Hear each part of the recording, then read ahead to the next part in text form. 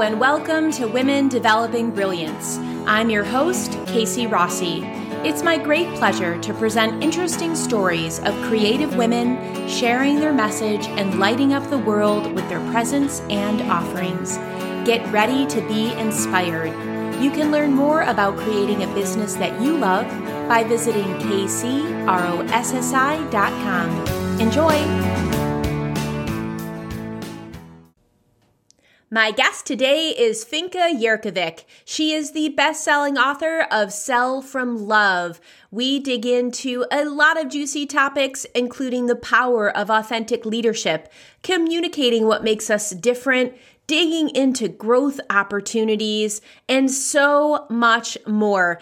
Stick around, stay tuned, and definitely listen to the end because she shares the top 3 tips to sell from love. Enjoy the episode. Finca, I'm so excited to have you on the show. Thank you so much for being here. Oh, Casey, I am super excited to have this conversation with you. I think we have a lot in common, so this is going to be really fun. We do. Actually, I was reviewing everything and I was like, man, I think we're cut from the same cloth. So we are definitely soul sisters. I know we're going to have just a lot of fun. I'm really interested to hear your philosophies right off the bat in regard to authentic leadership. What does it mean to you? What does it look like? How do you live it full out? Give us all the deets. I love that we're starting there. One of my core beliefs is that in order to be in business, in order to lead, in order to have a full life, we have to show up with authentic integrity. And when you look at our current environment with everything that we've gone through over the last 12 to 14 months and all the economic uncertainty, like today more than ever, we need to show up as authentic as possible because even our clients, they're becoming more conservative as to who are they going to invest in, who are they going to buy from, and they're being more conscientious of their decisions because of all the uncertainty. And so I think even as a cornerstone from a business owner, it becomes even more critical to figure out who you are and how do you bring more of that into your business and your life. Now, I didn't come by it easily, so I had to stumble and fall, I'm going to say a number of times. And I believe that it's funny. I think some of us have core themes in our life. My core theme is, Finca, you're here to learn how to be yourself. And so I'm right. And so I'm constantly being challenged to show up with authentic integrity.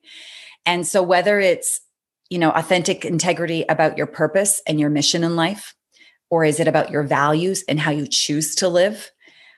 Or is it how your brilliance? Like your podcast is called Women Developing Brilliance. So as women, how do we own our brilliance and use that to show up with authentic integrity? And so, I can give you a couple of lessons in my journey, but I'll let you kind of go from there. Yeah, awesome. No, I love it. I'd love to pause there because I think it's so very important. So if we have listeners who are like, Finca, that sounds amazing. I want that. I want to know how to also detect that. So if someone's thinking like, what are the tangible ways that I can lead more authentically, especially because of the turbulence and the global unrest and maybe even some, real personal challenges, like you mentioned over the last year and a half. What if they have become disconnected from their identity? What are a few tips where they could come back into alignment so they can shine and lead authentically? Yeah. Amazing question. And I think, we can talk very ethereal about some of these topics about authenticity and purpose and how do you show up that way and the importance of it. But when it comes to how do you practice that and how do you bring it to life, one of the most powerful ways that I have found that we do this is by finding our words. I think Emily Dickinson said something to the lines of, and I might not give the quote justice, there is nothing more powerful than the word. And I solely believe that because when we find our words, meaning when we find the words that describe what makes us different, when we find the words that describe what makes us brilliant, when we tap into the essence of who we are to understand those qualities that They might be unique, they might be different, but to really realize that they're here to serve a purpose, not your ego, not our self-centric narcissism. It's not there. And especially as women, we don't like to talk about ourselves. We don't like to, shine brightly because it feels so egocentric. And what I teach, and again, Women Developing Brilliance, so resonant because one of my programs is called Your Brilliant Difference. And so what we teach is, how do you take what makes you brilliant and really understand that it's here to add value, make a difference? So it's not just for you, it's for someone specific. And so I know you help business owners figure out, how do they help their clients? And so that's basically what you're doing. What's your gift? How do you articulate it in words that you can confidently articulate? So that's the practical, tangible way of doing this work. And then realizing it's not about ourselves. It's about when you shine brightly, you actually allow other people to find you because they have a problem that they're experiencing that you can help them with. Absolutely. And that's what you're really doing. And it's in that spirit of service that we actually show up. 100%. And you're also inspiring them to do the same. And I think, like you mentioned, as women, sometimes we need permission in order to kind of crush our own self-imposed glass ceiling and be like, hey, if she can do it, I can do it. So I love that positive ripple effect. I'm really curious because I'm also a fan of communication and expressing our message. And I'm wondering, do you find that with your clients that it is a powerful personal and spiritual development exercise to write their own copy? Or do you find that it's possibly not in their zone of genius and they should job it out to a professional copywriter? Ooh, I love that question. I would say, so my take on writing your copy or writing your value proposition and what you bring to the table, it starts with you doing the first draft. And so there is a place where you need to actually sit down and do the hard, heavy lifting of crafting these words. They might not be the final words that get put on your website or on your bio page or what you're going to put on your Eventbrite when you go out there and you sell your event or your product. But what you need to do is you actually need to be the person that is developing a relationship with the words that you're going to use to describe who you are and how you help people and what results you get them. Again, then we kind of can give it to a copywriter, say, hey, can you finesse them? Can you make them more, amiable that people are going to resonate with them and get them to do that work if you're not in the expertise of copywriting. But what I believe is I love words and I love writing. And so I'm going to say I love it and I loathe it. I love it because I think it gives us a great way to self-express, especially as women. We are seeking to self-actualize ourselves. And so there is nothing more rewarding when I can sit down and write, whether it's a short post on LinkedIn or a 500-word blog post or a 20-minute podcast interview. That exercise of self-expression is so empowering. If I do nothing else in the day and I've only done that, I feel fulfilled. I love that. I think that has to be underscored. I think that the creative expression and developing your own content is an opportunity for growth.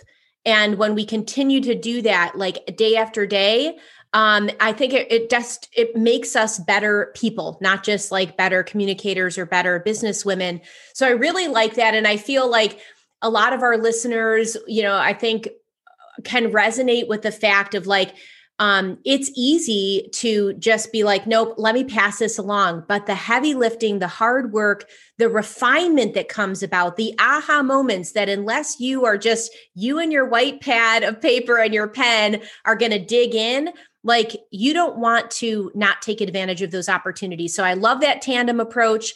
I know that you are a professional writer. First off, congratulations on your best-selling book. I'm really excited. I saw that it hit the #1 hot new release and bestseller on Amazon, Sell from Love. So first off, congratulations. Thank you. Thank you. You're welcome. Thank you. And secondly, I would love to hear about what was one of your biggest stumbling blocks when it came to writing your message and get it formulated in a beautiful, nice and tidy box with a bow? Yeah.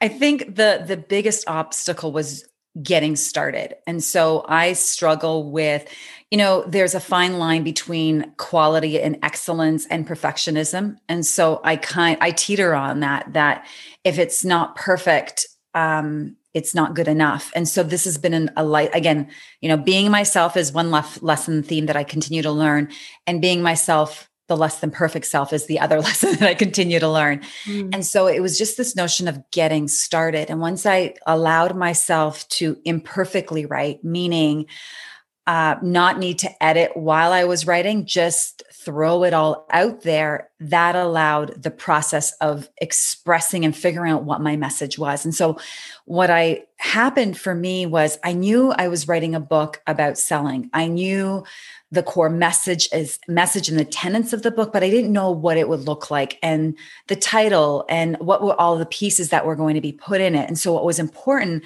I literally did this. Anne Lamott, who's a famous writer and wrote a beautiful book, Bird by Bird, and many beautiful books. I've got one of her new releases, Dusk Dawn. I can't remember the rest of the title, but she talks about the first shitty draft we have to write, like the first crappy draft. Mm-hmm. I'm going to say there is a draft that I had to actually write first before the first shitty draft came. And that was everything but the kitchen sink draft. And that was just this dump of all of my ideas. And I couldn't do it by myself. So I hired a book coach to help me through the writing. And if anyone is listening and you're thinking of writing a book and you need a book coach, Jennifer Loudon, best-selling author. She wrote the series on the Comfort Women for Book Souls book, as well as her recent Why Bother book. She helped me through this whole process. Nice.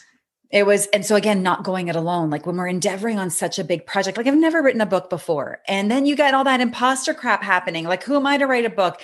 I remember 5 years ago, I wouldn't speak the word out loud to anybody, even to myself. I'd be like, right, I want to write a book. But the fathom that I'd actually tell somebody aloud that, because of that sort of the notion of who do you think you are to write a book? And I write a book on sales. What makes you equipped to write? All that garbage. Mm-hmm. But I had to catch up to, it's almost like, each of us have these ideas of potential and possibility in our head and in our heart. And the version of me that's not yet there had to catch up to that part. And so there was a part of me that knew I could write a book, but there was my present self, that 5 years ago version that wasn't yet ready to accept that I could write a book. And I had to literally prime myself to catch up to the idea that I could be a writer and that I could have a published book. And so, finally 5 years later, I caught up to myself and I put pen to paper and I wrote. And having a mentor go alongside me on a journey that I've never done before was the other piece of the puzzle that I needed to do to continue to move forward. Absolutely. I love that you knew and that you were brave enough to ask for support and utilize a professional who had already achieved what you wanted. So important. I'm really curious, in that 5-year developmental stage where you were catching up with yourself and giving yourself permission, getting ready to have that platform and that voice, was there one significant turning point that increased your capacity for readiness? Yes. So the year prior to sitting down and writing, I had experienced an incredible year of success, I will say, meaning I was on the speaking circuit. I had 38 events that I went to speak, whether in North America, across Canada, US, in Europe. I was in Dublin, I was in Amsterdam, and it was an amazing year. At the same time, I hired, this is going to go on the people that we surround ourselves. I was also in this environment of coaches and a tribe that were all looking to be more, have more, do more. And I think we all got caught up on this hamster wheel of not enoughness, meaning I got to say yes to that. I got to say yes to that. And I literally started that year with a year of yes. I got to say yes to everything, whatever comes my way, because everyone else is doing it. And I really also wanted to be open to, saying I'm going to step into out of my comfort zone more. I want to say yes to opportunity.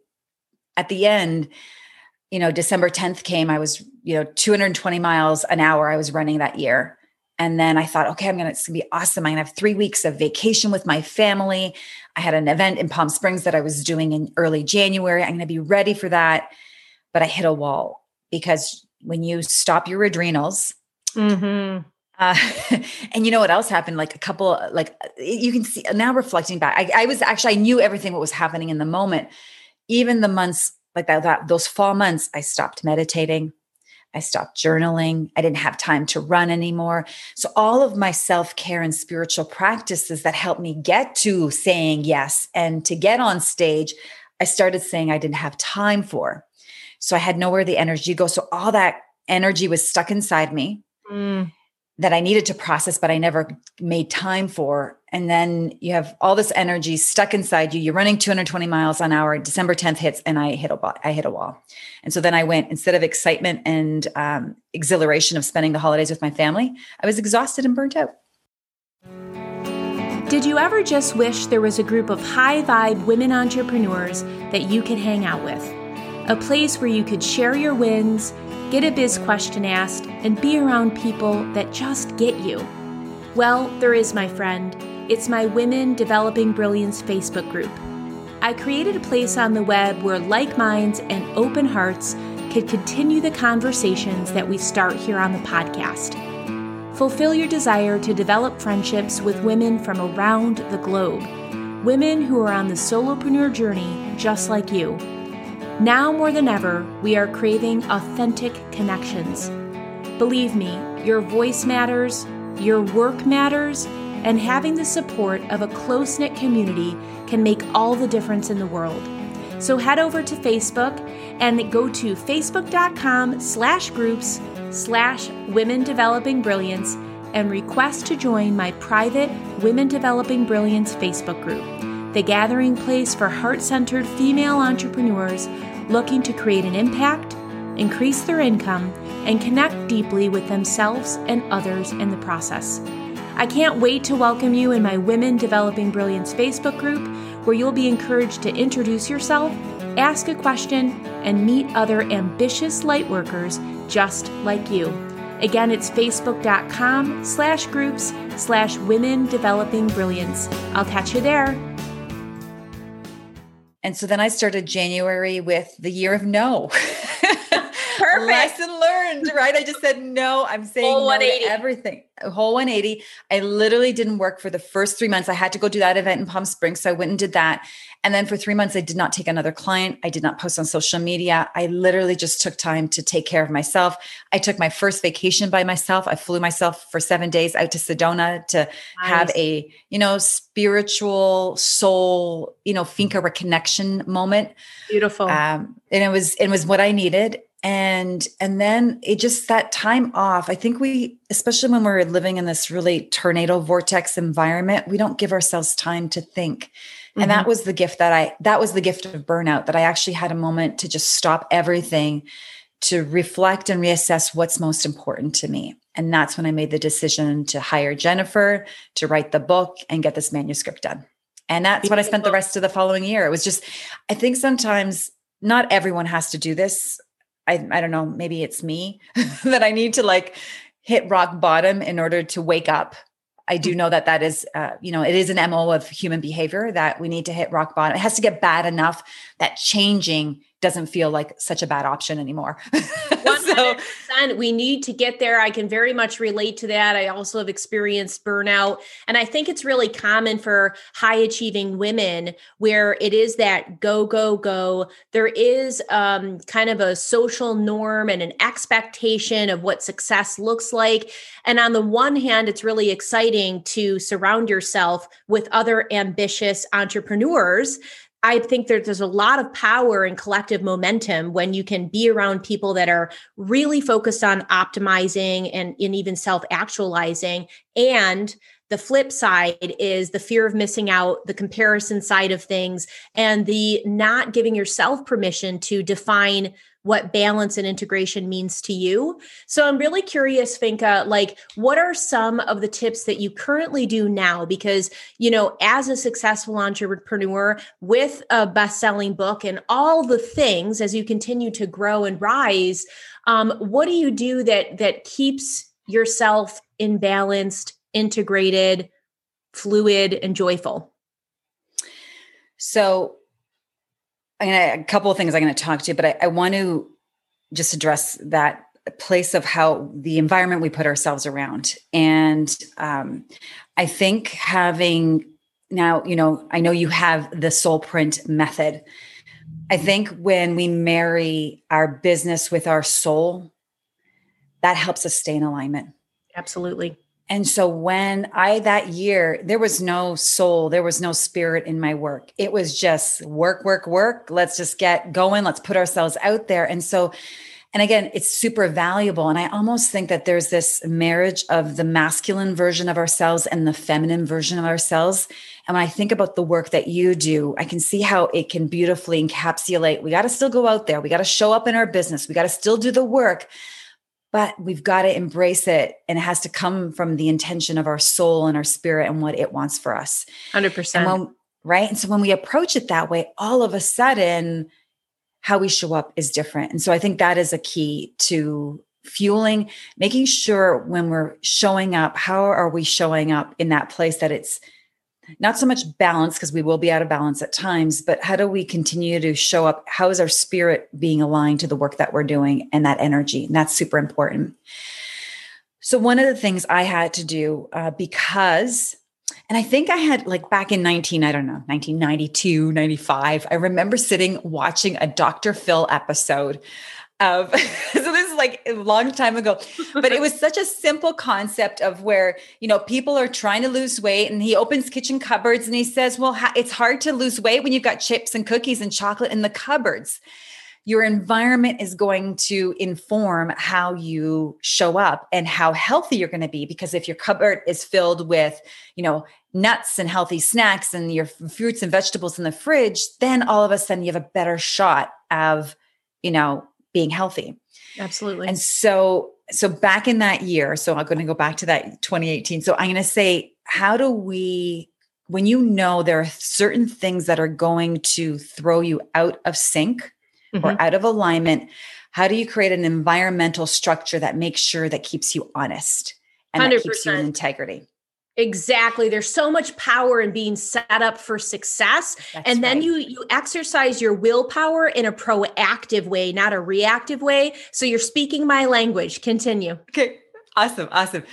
So back in 2015, so I'm born and bred a city girl, but in 2015, my husband and I and our daughter, who at the time was 7, we decided to sell the city life and we wanted to live a little bit differently. And we wanted to be closer to nature. We wanted to grow our own food, have a little garden and, just live more outdoorsy. And so we moved 3 hours northwest of Toronto and we live on 85 acres. Awesome.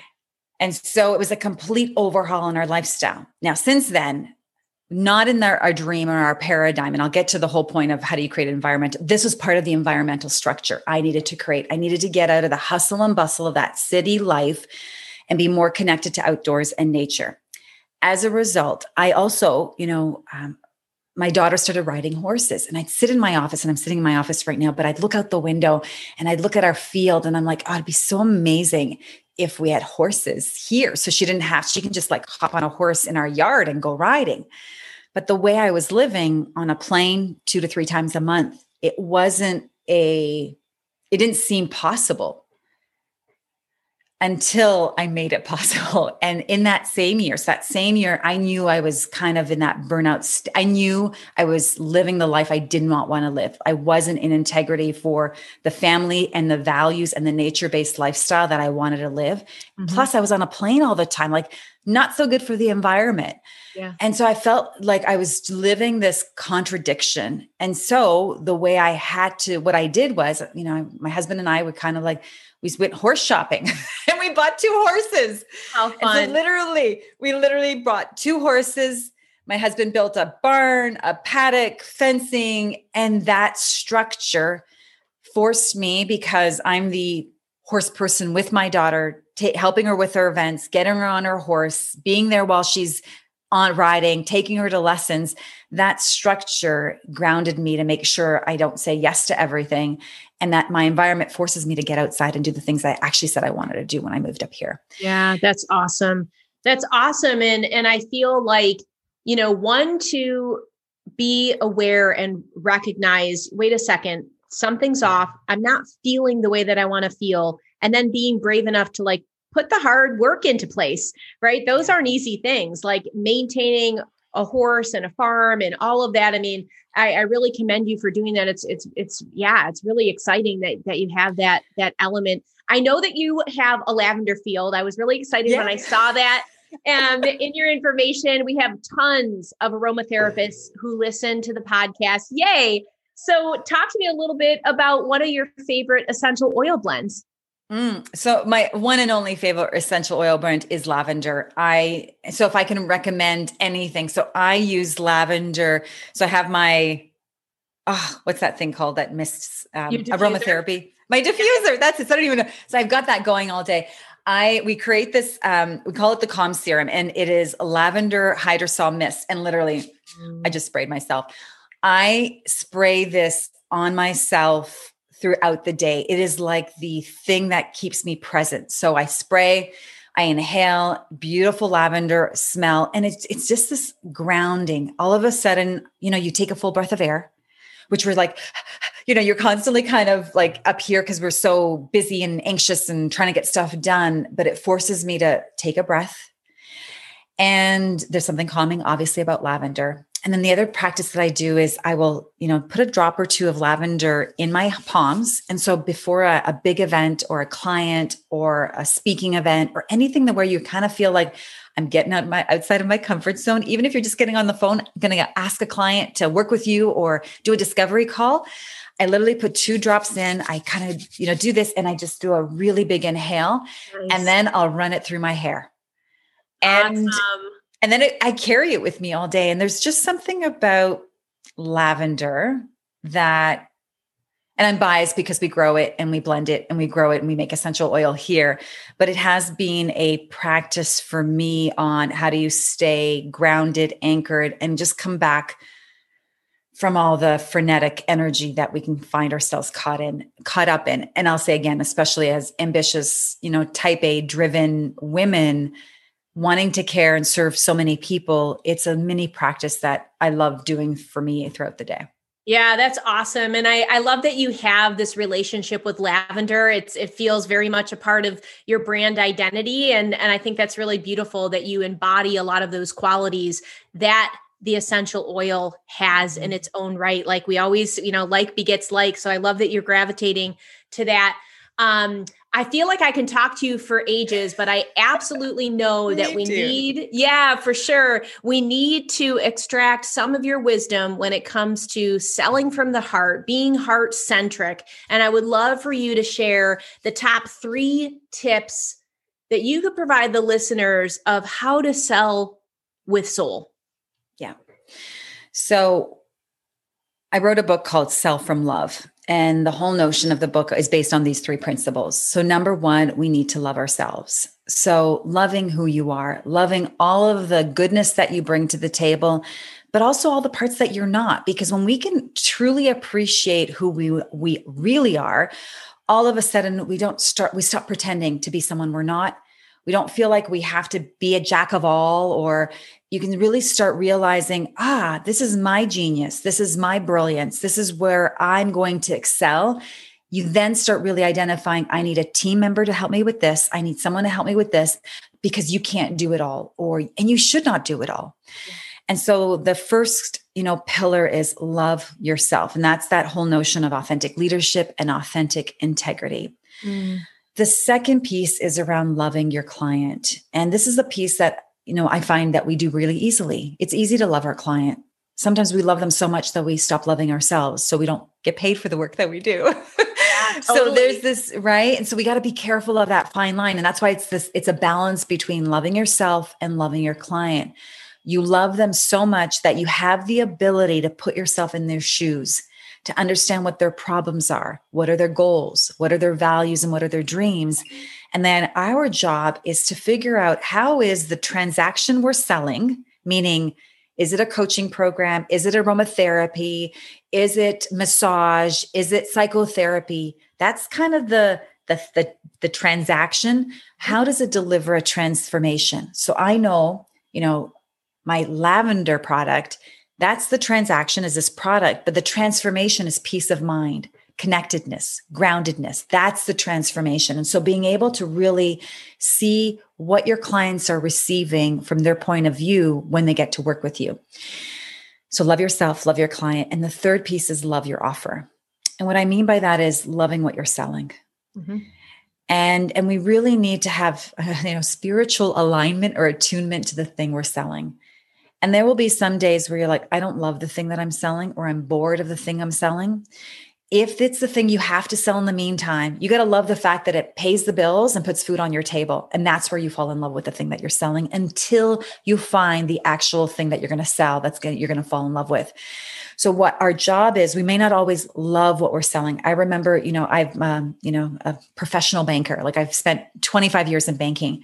I didn't love mortgages and mutual funds or investment plans. What I loved was what they did for my clients. Mm-hmm. That's what I loved. And that's the extension of the offer that we have to realize. I loved helping people. I loved numbers. I loved the business math of things, but I didn't always love the products. But you find a way to love what you're selling. And so if you want to, have more confidence, attract clients with ease and make it easy on yourself to sell the stuff that you're selling and show up in that, figure out how to love yourself more, figure out how to love your client, and then figure out how to love what you're selling. And when you have all three of those, it is so easy to put a post on LinkedIn or on Instagram to say, hey, this is who I am, this is who I help, and this is what I can do for you. That's brilliant.